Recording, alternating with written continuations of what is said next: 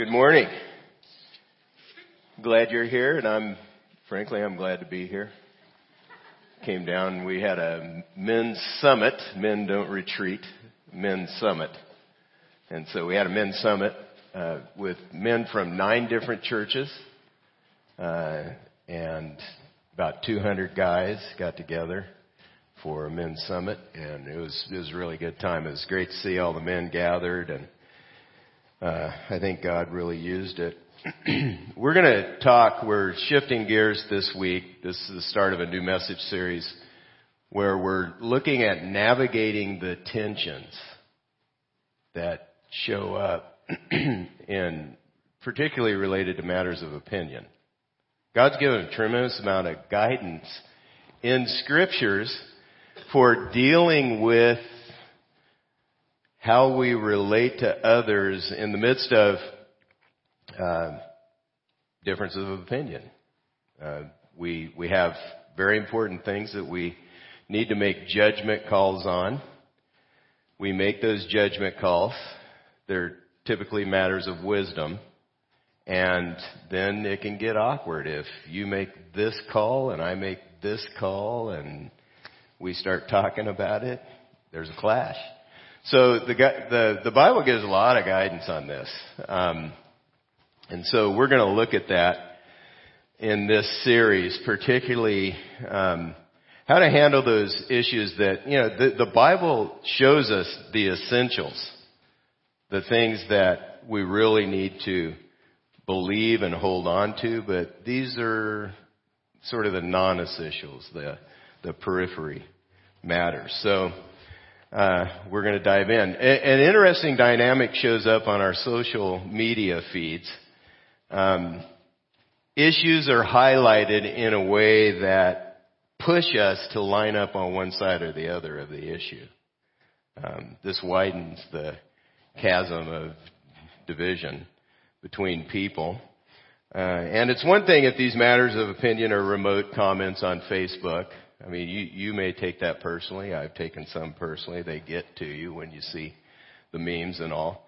But what if they're coming from family members or coworkers or friends or fellow church members and attenders?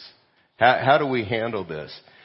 Many of the issues that crop up and are being commented on or displayed on social medias, they're important matters. They're judgment calls that we need to make, which is why we get so riled up about it. That's why it can just ignite on the scene. Some of these matters are schooling for the kids. Do I send my kids to public school, to private school? Do I educate them at home? How do I handle that? Here's an anti-homeschool post. And then here's an anti-public school comment thread where somebody called homeschooling a joke and then somebody else is responding to it. That kind of thing happens. Here's the thing. We love our kids. And all of the parents I know want the best for their kids. Some have kids in public school, some have kids in private school, some are homeschooling.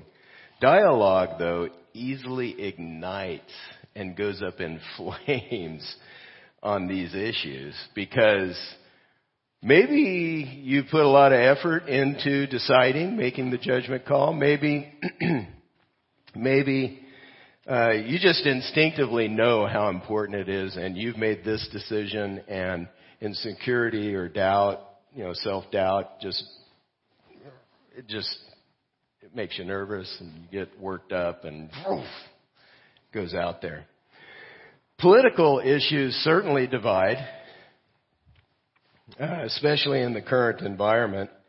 Here's a post comparing Trump and Obama. Not really difficult to see the bias there. Obama's got the babies, they're sleeping. Trump's crying himself. And the babies are crying as well. Here's one against socialism. Socialism works. It's sarcastic comment. People are loading on, turning their trucks into boats to get out of the countries that are socialist. There are good people on both sides of many of these issues, and there are also people who are using the opportunity to drive their agenda. So they're pushing their agenda through all the things that show up. Another issue that can divide us is our preference on diet. Here's a pro-vegan meme. Man who eat meat because ancestors eat meat should log out of Facebook and live in a cave with no Wi-Fi. That's offensive to, if you're a meat eater, that really offends you. You're calling me a caveman? Here's one that a meat eater posted. It's a butcher shop sign that reads, "Dear vegans, I've killed this cow because it was eating your food. You're welcome." Now that really is offensive. I mean, if you're a vegan and you've decided to be a vegan out of conviction, that offends you. I mean, come on. This kind of thing fires people up. We get fired up over this. A divide can be created in the way that you parent, which was, for me, that was a breeding ground of insecurity because, I remember holding, the first child and second child both, and you're like, wow, I'm totally responsible for this person. And so you've got so much invested from the get-go that, wow, I mean, these issues, we know they're important. Here's a post in favor of all natural parenting. It's protests against vaccines, baby formula, junk food, perverted TV, Disney, video games, abandonment, indoctrination, drugs. On the other side, here's a pro-vaccination meme. The idea is if you aren't protecting your children, you just aren't protecting your kids. And, there's opinions on both sides of these issues. They show up on social media all the time. These are important judgment calls that we make. Schooling for our kids, electing officials and their behavior, elected officials, how you're going to approach your diet and medical decisions for kids. But you aren't going to find any specific rules in the Bible on these things. You shall homeschool your kids. Or you shall not vaccinate your children. Or there isn't a code that you can crack in the Bible when the election's coming up to show us who to vote for. There's no code there. People invent them, but they aren't there. God gives wiggle room on these matters. He gives us the responsibility to make a decision, to make a judgment call based on the wisdom that we have in that moment, at that time. What the Bible says can be summed up in this statement. Have the grace to give some space. Have the grace to give wiggle room to people. These are important matters. And when you have made a call in one area and another person's that you really love and care for has made a call in another area, pray for them if you think it's an unwise decision, but give them space. There's no need to campaign for your way.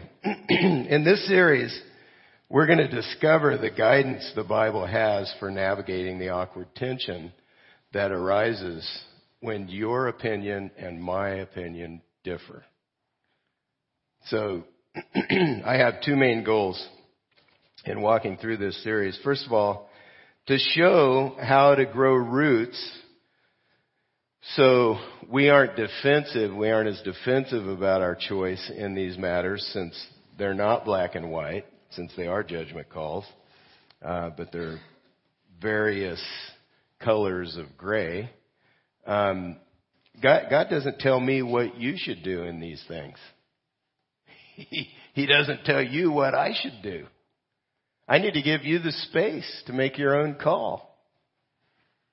My second goal is to show the need to give space to others to make up their own mind on these things. That's what God does. That's what He's done. And Christ followers are commanded to love like He loves us. The message today is focused on how to find the inner strength when you need to withstand the winds of public and personal opinion that are opposite of yours. You've made a decision. You've made a judgment call. And how do I stand strong in that call? Or how do I move forward on it? If we're going to respond well to the winds of public and personal opinion that we face constantly, we need to do so. We need to hold on to grace, the grace of God. We need to grow deep roots in our relationship, our friendship with Jesus Christ. And as we do that, we won't be uprooted by what's going on around us. Without roots, we bend with the wind. We get bent out of shape. We snap because insecurity and self-doubt eat us up. There's another extreme, opposite of, at the other end of the spectrum than insecurity and self-doubt. We can be overconfident. When we begin to walk with Jesus, He begins to change us from the inside out, and He gives us a vantage point that helps us navigate life. And it's easy to make a judgment call based on the knowledge we've gained in the moment and then get into pride and fall prey to self-righteousness. That doesn't please God. We're going to dig into a passage now that helps us deal with all of this. And it's found in the book of Colossians. It was written by the Apostle Paul. Paul was sent by the church at Antioch to plant churches throughout the Roman Empire. Colossians was a church started by one of Paul's friends named Epaphras. The Colossians church, the church at Colossae. Epaphras came to Christ in Ephesus, which was a church that Paul started, and then he was trained by Paul. He grew in Christ under Paul, and then he went out and started a church in his hometown of Colossae. And here's a picture of, this is modern day Turkey, where Ephesus and Colossae, this is about 100 miles east of Ephesus, Colossae was, where the church that Paul started. I know how Paul feels, because we're going to get into how concerned he became when Epaphras gave him some news one time when he was in prison in Rome. But I understand this is what's happened at Church in the Valley. We've added a campus in Alhambra. We started a congregation in Riverside. We've launched a church in Fontana. And I love these guys. These guys that went out and the churches they're leading. I'm still connected to them. I'm involved with them. And so I get what Paul's feeling and thinking. I know how he feels here. And Epaphras visited Paul while he was in prison in Rome and delivered some very disturbing news. Paul was so disturbed that he wrote a letter to correct some wrong ideas that were circulating through the Colossian church. It was a long letter. It wasn't a tweet or a text. It was a longer letter. You can't deal with life through tweets and texts. That's for sure. But the things they dealt with in the first century related to the faith are the same kind of things we deal with today, because we're human beings just like they were, and we have these knee-jerk reflexes in different ways. A constant truth throughout the New Testament that we're going to uncover in the passage we're going to read is that faith in Jesus Christ is all you need to receive eternal life. And it's all you need to grow in your faith and live a life that pleases him. Now, it is a certain kind of faith. It's a faith that leads to obedience, but you don't obey to earn God's acceptance. What was happening in the church at Colossae is that was so disturbing to Paul is they were adding rules and regulations to faith in Christ to find acceptance with God. The Bible makes it clear it's Jesus only, not Jesus plus. It's not Jesus plus anything else. We get confused on this when the matters are important. We humans have a bent to create formulas and live by those formulas to earn favor with God by following certain rules and regulations. And what this does is it keeps things external. If you can just tell me the 5 things I need to do to please God. Just give them to me. Tell me. What that does is it keeps our relationship to God external. God wants our heart. He wants to get to our innermost being. To add anything as a mandatory rule to gain, earn, or try to secure your relationship with God is not the Jesus way. So here's what Paul says in Colossians 2, 6 and 7. Therefore, as you received Christ Jesus the Lord, so walk in him, rooted and built up in him and established in the faith, just as you were taught, abounding in thanksgiving. The way forward in your walk with Christ is to ground yourself in the relationship to him, in your relationship to him. You finish the way you started. You root yourself in him, and he builds you up. We walk through life with Jesus the same way we received him, by faith. It's a faith, again, that leads to obedience, but it's faith based on the grace that he's given us. We do it with thanksgiving. We're so grateful for what God's done in us and through us. If we ever start trusting our ability to obey, we're on shaky ground. If we ever start trusting in our track record of obedience, that's scary. A praise song I've been listening to lately has a line in it, I am lightning, you are the ground. What it's saying is, Jesus is like the ground that keeps me from just getting fried by the electricity that goes on, from cooking myself in a swirl of opinions. Because, it's easy to swirl. It is. Colossians 2, 8, and 9 goes on to say, see to it that no one takes you captive by philosophy and empty deceit, according to human tradition, according to the elemental spirits of the world, and not according to Christ. For in him the whole fullness of deity dwells bodily. This is the heart of how we stay strong in the swirl of opinions that are going around that we swim through every day. Often the winds of opinion in the world have their basis in human traditions and wisdom. And it's not that it's all bad. There are things we can learn from. There is human wisdom that's good stuff. But it's not the basis of my relationship to you and our fellowship, and it's not something to build your faith on. This is what he's saying here.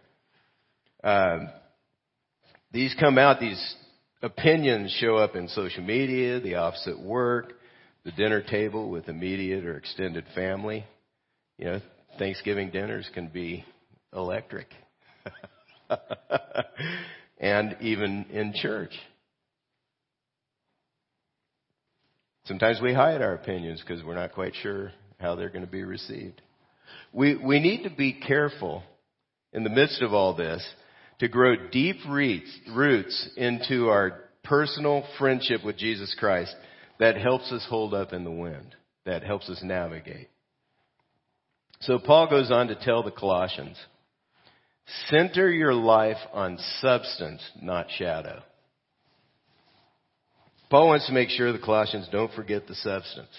So he walks through the core message of Christianity again. And he often does this. This is how he approaches his letters. He wrote about 2/3 of the New Testament. And they were letters that he was writing to churches he had started to help them figure out what it takes to follow Christ and how to do that and to correct wrong teaching and wrong ideas. And they're incredibly instructive for us. They were inspired by God to instruct us. And he goes back over, often he'll start with the core message of Christianity. And here it is in Colossians 2:13 and 14. And you who were dead in your trespasses and the uncircumcision of your flesh, God made alive together with him, having forgiven us all our trespasses by canceling the record of debt that stood against us with its legal demands. This he set aside, nailing it to the cross. So he's rehearsing the core message, and here it is. All of us were dead in trespasses because of our sin. We were cut off from knowing God. To be spiritually dead means you're cut off from knowing God. A dead person can't do anything to become alive. But God made us alive and forgave us through Jesus' death on the cross.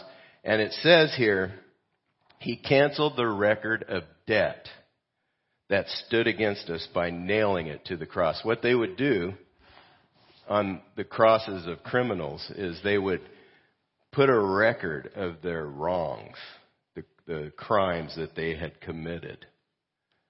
They would nail it to the cross so everybody could see and learn from why they were being crucified.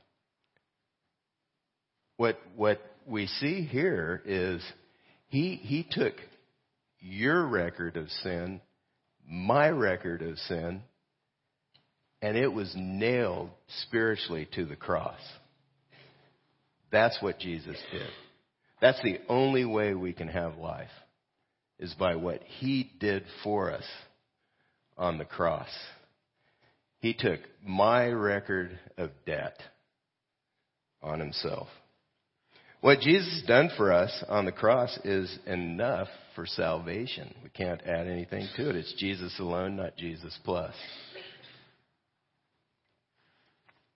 This is how we gain life in eternity with God. This is the reminder we need to hold on and not get tossed around by the winds of opinion. Paul goes on to give some specifics to help us keep our center of gravity.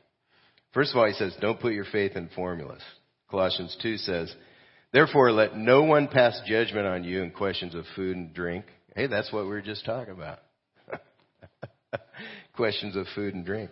Or with regard to festival or a new moon or a Sabbath.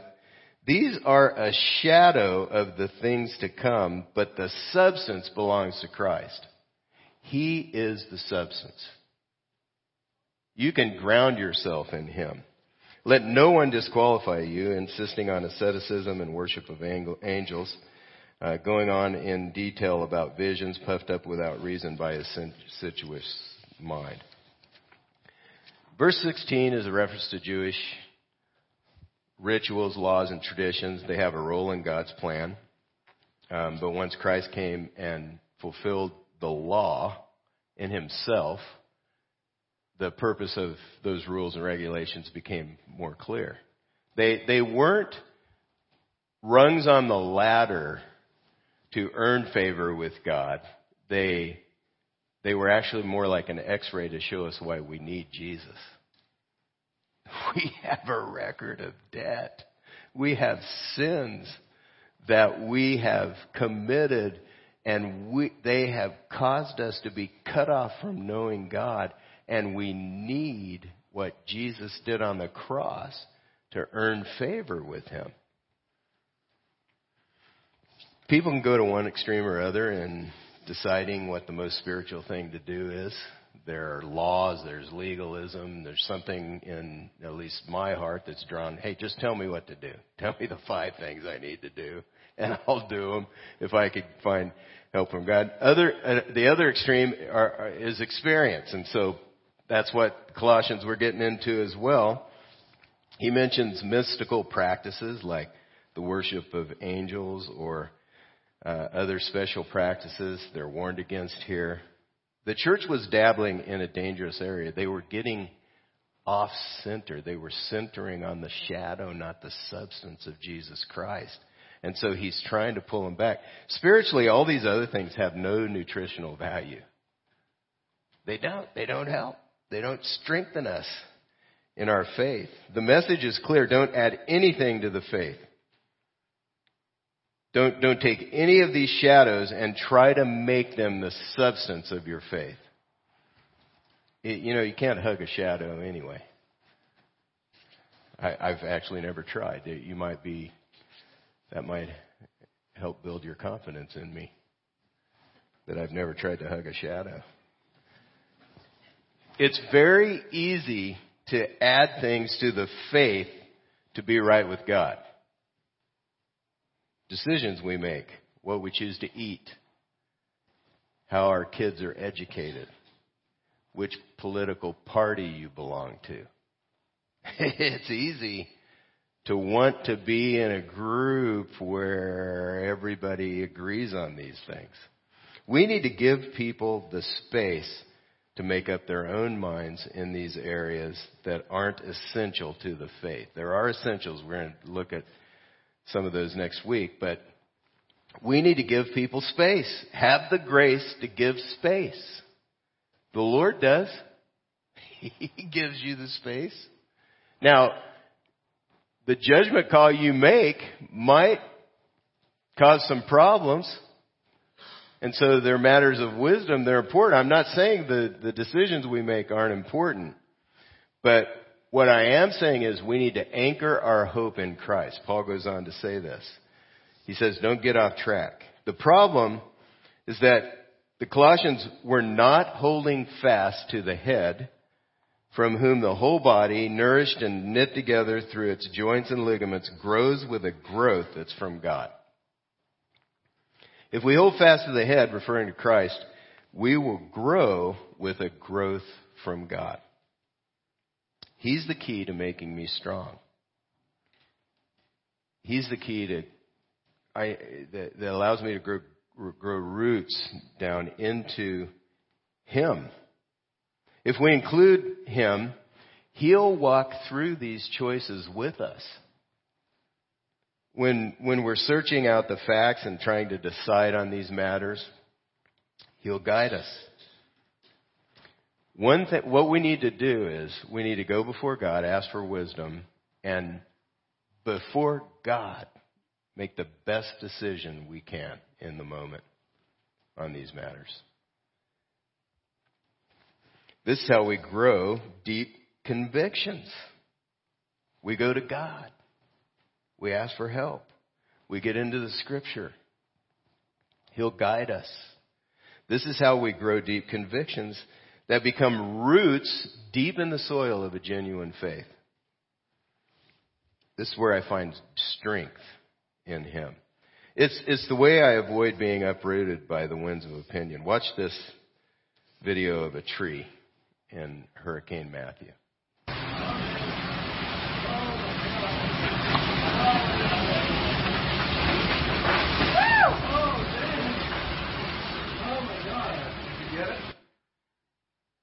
There you go.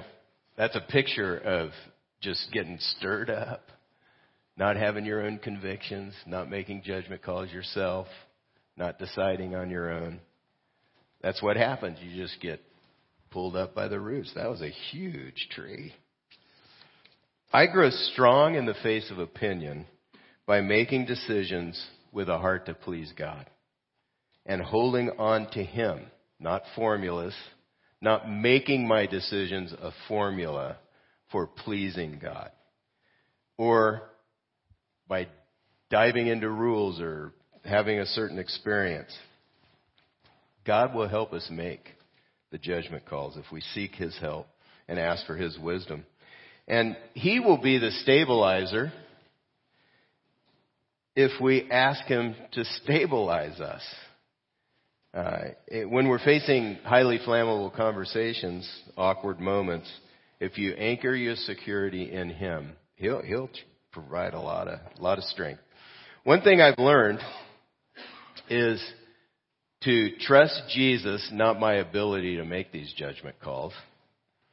To hold on to Him. That's what Paul was saying. You need to hold on to Him. You're not holding on to Him. You need to hold on to Jesus. Not the judgment calls we've made. As I walk with Jesus through the years, He changes my opinions. He's things I thought in my 20s, I've got 30 years now, and I've seen the outcome of some of the choices that are made. And I've learned what He knows, what God knows, is much more important than my opinion. So I need to surrender my opinions to Him at times when I've realized, that was off. What was I thinking? What's going on there? So I go before Him in these matters of opinion, and I ask for His help. I make a judgment call, and I must refuse to trust in my own wisdom. Because we have a navigator, Jesus Christ. We hold on to Him. If we trust Him, He'll steer the ship. And if we go to His guidebook, then He will guide us. So finally, we need to focus on real wisdom, not appearances. Colossians 2 says, if with Christ you died to the elemental spirits of the world, why? As if you were still alive in the world, do you submit to regulations? Do not handle, do not taste, do not touch, referring to things that all perish as they are used, according to human precepts and teachings. These have indeed an appearance of wisdom, but here's what they do. They promote self-made religion and asceticism and severity of the body, and they are of no value in stopping the indulgence of the flesh. They have no value. No nourishment spiritually comes from these things. Real wisdom grows as we get into the Bible. The fascinating thing for me about getting into Scripture is it just shows me what's most important in situations. It gives me my bearings. God uses it to navigate, to help me navigate life. We don't need the appearance of wisdom. We need the real thing. And real wisdom grows out of Scripture. It's in there. And God will use it. So often when we're deciding how to raise kids or developing a political opinion or choosing a dietary practice, the appearance of wisdom is what matters most to us because we care what other people think. We're in the swirl of opinions and we're pulled one way or the other. And sometimes we make a decision, a judgment call, because the person I care about most is making this call. And we got to guard against that. We care too much about what others think, so it's easy to swirl in the tornado of opinion. I want to encourage you. Grow roots into the Word of God, the Bible, and allow Him to strengthen you. God strengthens us. It fortifies us. It strengthens our faith. And ask Him to help you as you make judgment calls on these matters. Psalm 19:7 says, "The law of the Lord is perfect, reviving the soul. The testimony of the Lord is sure, making wise the simple." We need real wisdom. We don't need the appearance of wisdom. We need the real thing. It's found in Scripture. Real wisdom develops as we get into God's Word, ask Jesus to guide us, to show us the truth, He will be your navigator if you let Him steer your life. I'd like to wrap up the message by suggesting that you take one or more next steps. Would you consider taking a next step this week? First one would be to memorize the verse I just read, Psalm 19:7. The law of the Lord is perfect, reviving the soul. Testimony of the Lord is sure, making wise the simple. Another step we could take is ask God for wisdom in deciding. There may be an issue. Might be something I've mentioned, might be another issue. And you're sorting, you're thinking it through, you're praying it through. You need God's wisdom on it. Ask God to help you with that. And then have the grace to give space to, you're not going to hand in the listening guide, so we won't be reading the names. It's yours to keep. But there may be somebody that you're frustrated with. There's a lot of tension. And you realize I need to give space to them. And then, as Thad mentioned earlier, Easter's coming up. There may be somebody on your heart and mind that you'd like to invite to Easter here at Church in the Valley. There's a little tiny business card sized card in the program. And I want to encourage you to write 1 to 3 names, and you can use other space if you like, if you have more people that you'd like to invite. But this is a time when people are really open to investigating Jesus Christ.